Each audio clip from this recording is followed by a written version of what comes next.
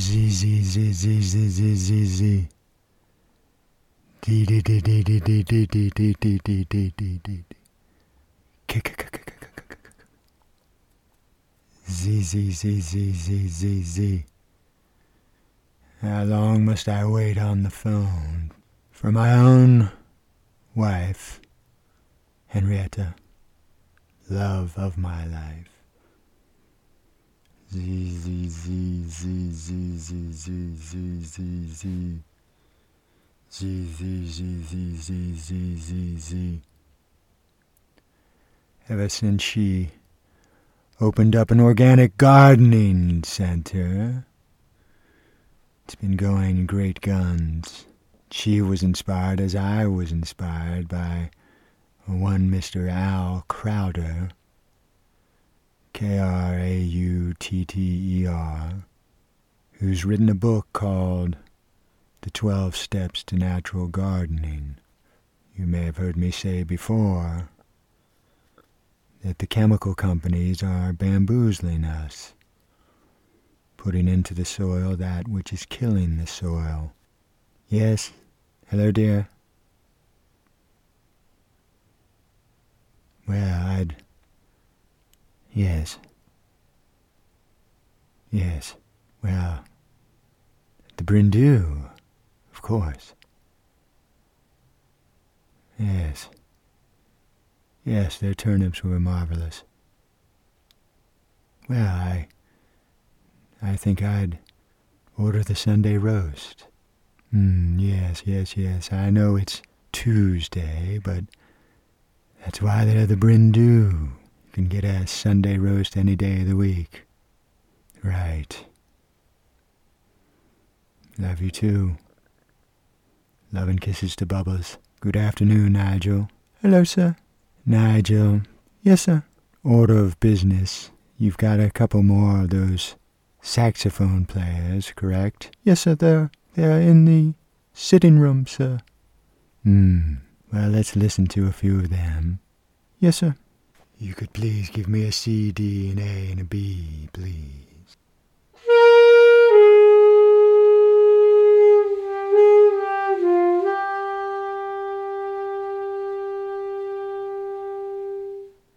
Thank you.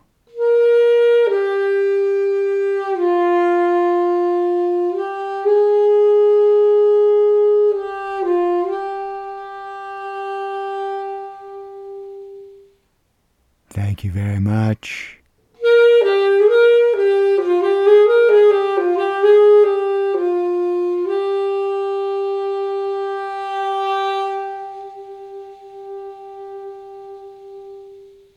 And thank you. So, Nigel. Yes, sir. First we'll have some music via Mr. Mortimer Page. Yes, sir. Then we'll have Mr. Ross on to read Chapter 20, first chapter in Part 3 of his novel Hard Water, Part 3 entitled It's Got to Be Sacred. Yes, sir. This is Mortimer Page. Out the cage. All the rage. On the stage.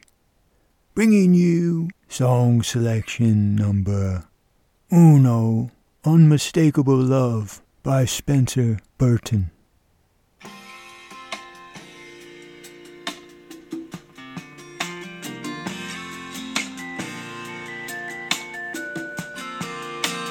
I've seen the truth of many fails,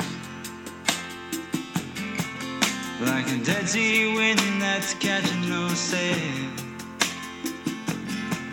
You're more than a breeze, though a raging storm, leaving me winded and leaving me warm. Oh, this is love, unmistakable love. I've traveled the road, I've seen the ghost of a love long lost, of a lifelong host. Weather once and meant to coast, never uprooted and never broke. Oh, this is love. unmistakable love. Oh, this is love, unmistakable love. And if I be the only one, part the clouds and call the sun. Bring some light to smothered earth. She'll find me and I'll find her.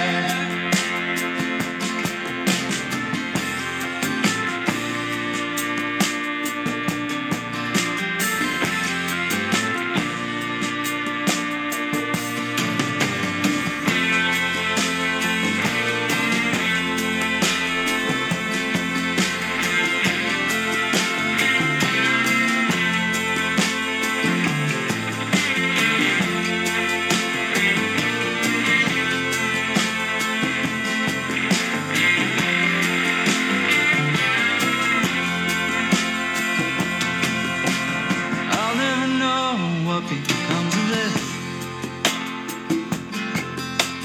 Put my faith in another's kiss. Are you staying home waiting for me?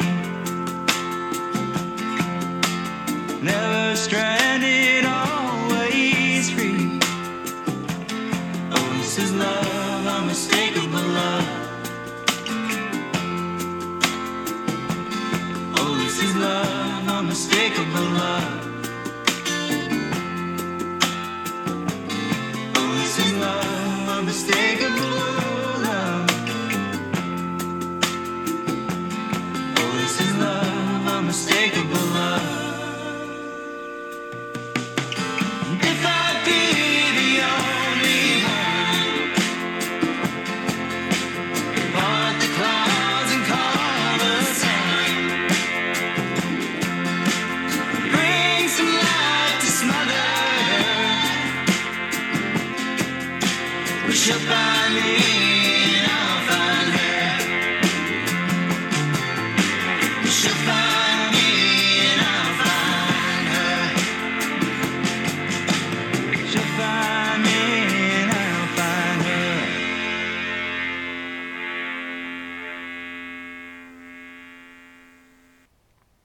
Thank you, Mortimer, for that musical selection. Spencer Burton's Unmistakable Love. Next up we have Mr. Ross. How are you, Mr. Ross? Hey, Douglas. Good, how are you doing? Hey, Nigel. Doing tip-top. Tip-top. Tell us about what you're going to read us today, Mr. Ross. Well, Douglas, I'm going to read chapter 20, which, as you said earlier, first chapter of part 3, entitled It's Got to Be Sacred. Any surprises for us, Mr. Ross? No huge surprises. The men are traveling west, trying to make it to Cincinnati and Kentucky and Chicago, and they're trying to make it through the winter and into spring. No surprises. I find that to put me in a paralysis of doubt. Well, we'll see, Douglas. Yes, we will. Whenever you're ready, Mr. Ross. Yam on. Chapter 20.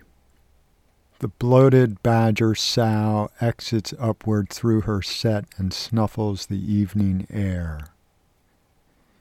She trundles off into the woods apiece, her nose keenly discerning the presence of earthlings, smoke, and fire. Grumbling noises issue forth from her mouth as she defecates explosively into the recumbent copse of May apples. Earthlings, she thinks. No telling what they'll get up to. Best to keep my distance. She scrapes and distributes a smattering of leaf mold and topsoil onto her scat, and returns directly to her subterranean set, and collapses onto her side, exposing her swollen nipples to her mewling brood. The 3 men stare into the depths of their crackling fire. Time is and never was, thinks Goodall. Sense of purpose solidified, no fear, just clear thoughts about the beauty of thinking, sinking, drinking in the potentialities of the universe, not falling prey to the paralysis of doubt. As the fire dies down, the essence of sleep pulls the three men into their tent and overtakes their waking moments.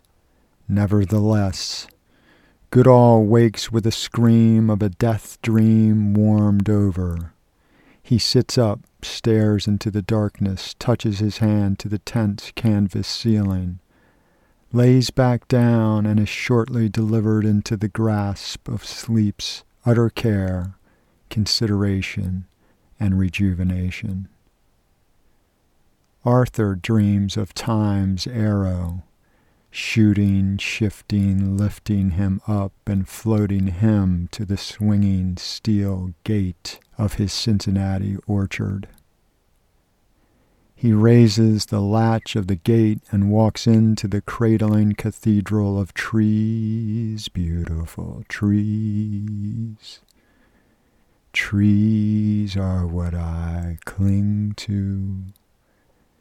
Trees, beautiful trees. Trees are what I sing to.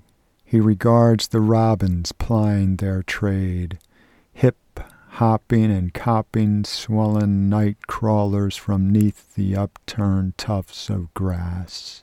A mating pair of bluebirds alight on the fence rails for mere moments before they flit and float up on to the outstretched peach tree limb. In Arthur's dream, a May sun shines and the limbs are heavy with robust fruit. Ruth is in his arms.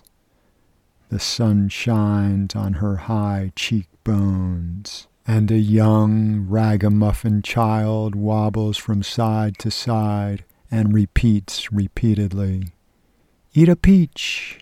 In Arthur's dream, his beloved wife and child rotate round and round in glorious circles, surrounded by the fertile fuzz of the ripening pendulous fruit.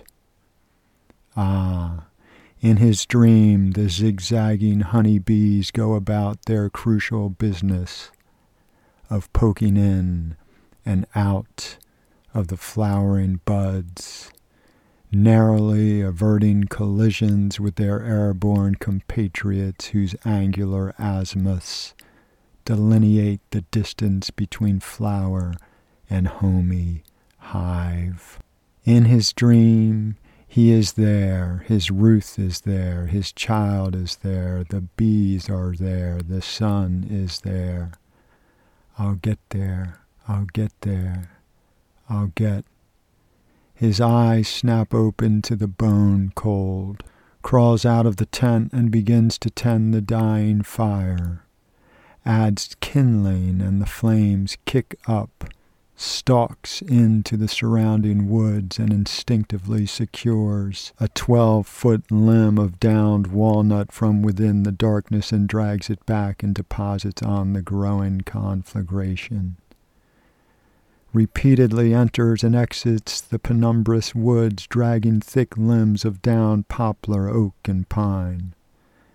The crackling, popping, healthy flames draws Kilkenny from the tent. "Well, I'll be jiggered, Arthur.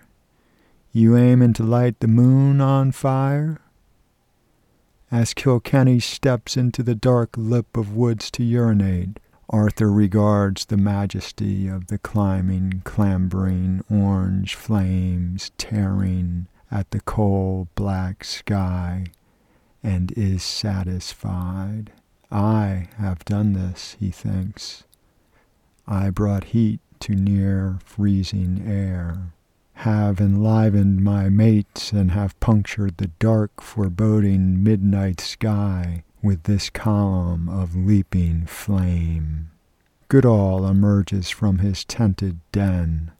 "Holy day, boys, that's some conflagration." "Yep," says Kilkenny. "That's the good King Arthur's doing. He means to light up the sky." "Indeed I do," thinks Arthur, as he trundles back into the wooded darkness in search of more fuel. "It is not I, though, who am solely responsible for this largesse of healing heat. The fact is, I am merely a single, solitary collection of bones, skin, cells, atoms, and organs, who imperfectly proceeds across the landscape of this life. Nevertheless, I am blessed to feel this cold bite of air on my skin, blessed to feel the rough hue and heft of this tree limb's bark, blessed to disappear within this utter darkness, blessed to peer straight into this black and empty void, this overflowing of nothingness. When I turn to witness the conflagration now pulsing 15 or 16 feet into the sky, I regard my boon companions, hands in their pockets, staring at the spot where flame meets night, their upturned faces bathed in a dancing shifting of shadows and light. I return and hand Goodall a twisted hank of dead wood. "Take, in the remembrance of the spoiled perfection of your quivering foot, young Master Goodall." I hand the rebel Kilkenny a sap-stained pine cone and intone, "Take this solitary pine cone, Kilkenny, in remembrance of your missing ear." I hold aloft my own hank of twisted oak and lift it, in memory of my once steady hand, now steadily, unsteadily shaking. As if on cue, the three men toss their imaginary appendages into the raging fire, which, in turn, burns their offerings down to golden nothingness. Not far away, though underground, 3 mewling badger cubs wriggle, mule, and crawl, their unopened eyes following their mother's scent into the grass-laid sanctuary of their subterranean set. Their mewling mouths fill shortly with the life-giving milk from the old sow's tits, and they are satisfied. Kilkenny, Seat, and Goodall sit propped against one another before the fire. Just like the baby badgers, it is not long before the 3 wounded deserters fall into another round of glorious, hard-won sleep. End of chapter 20.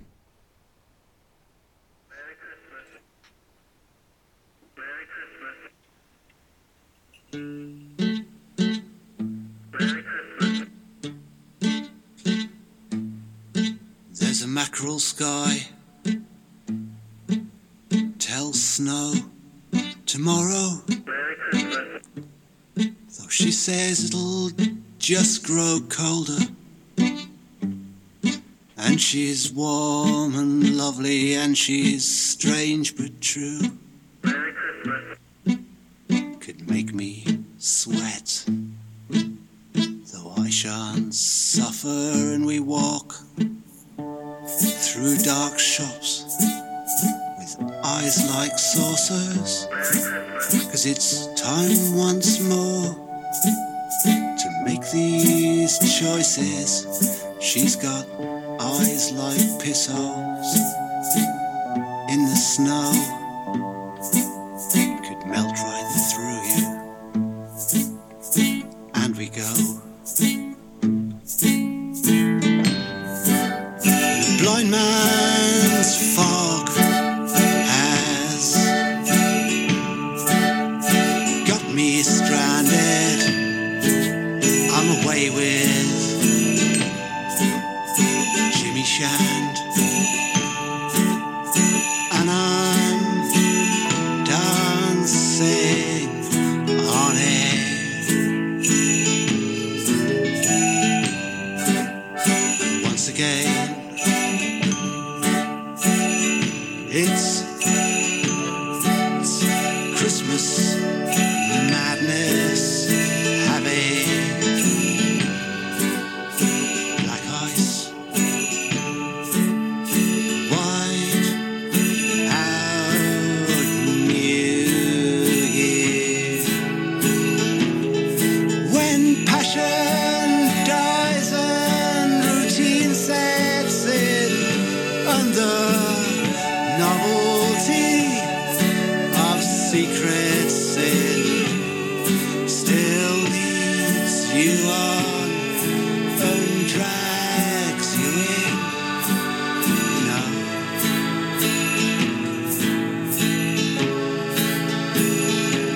To those sad cafes and empty bars, through shooting stars, to northern lights.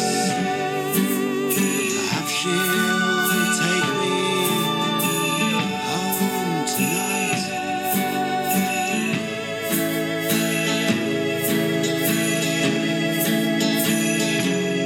And a blind man's fog has got me stranded. I'm away with Jimmy Shand, and I'm dancing on air.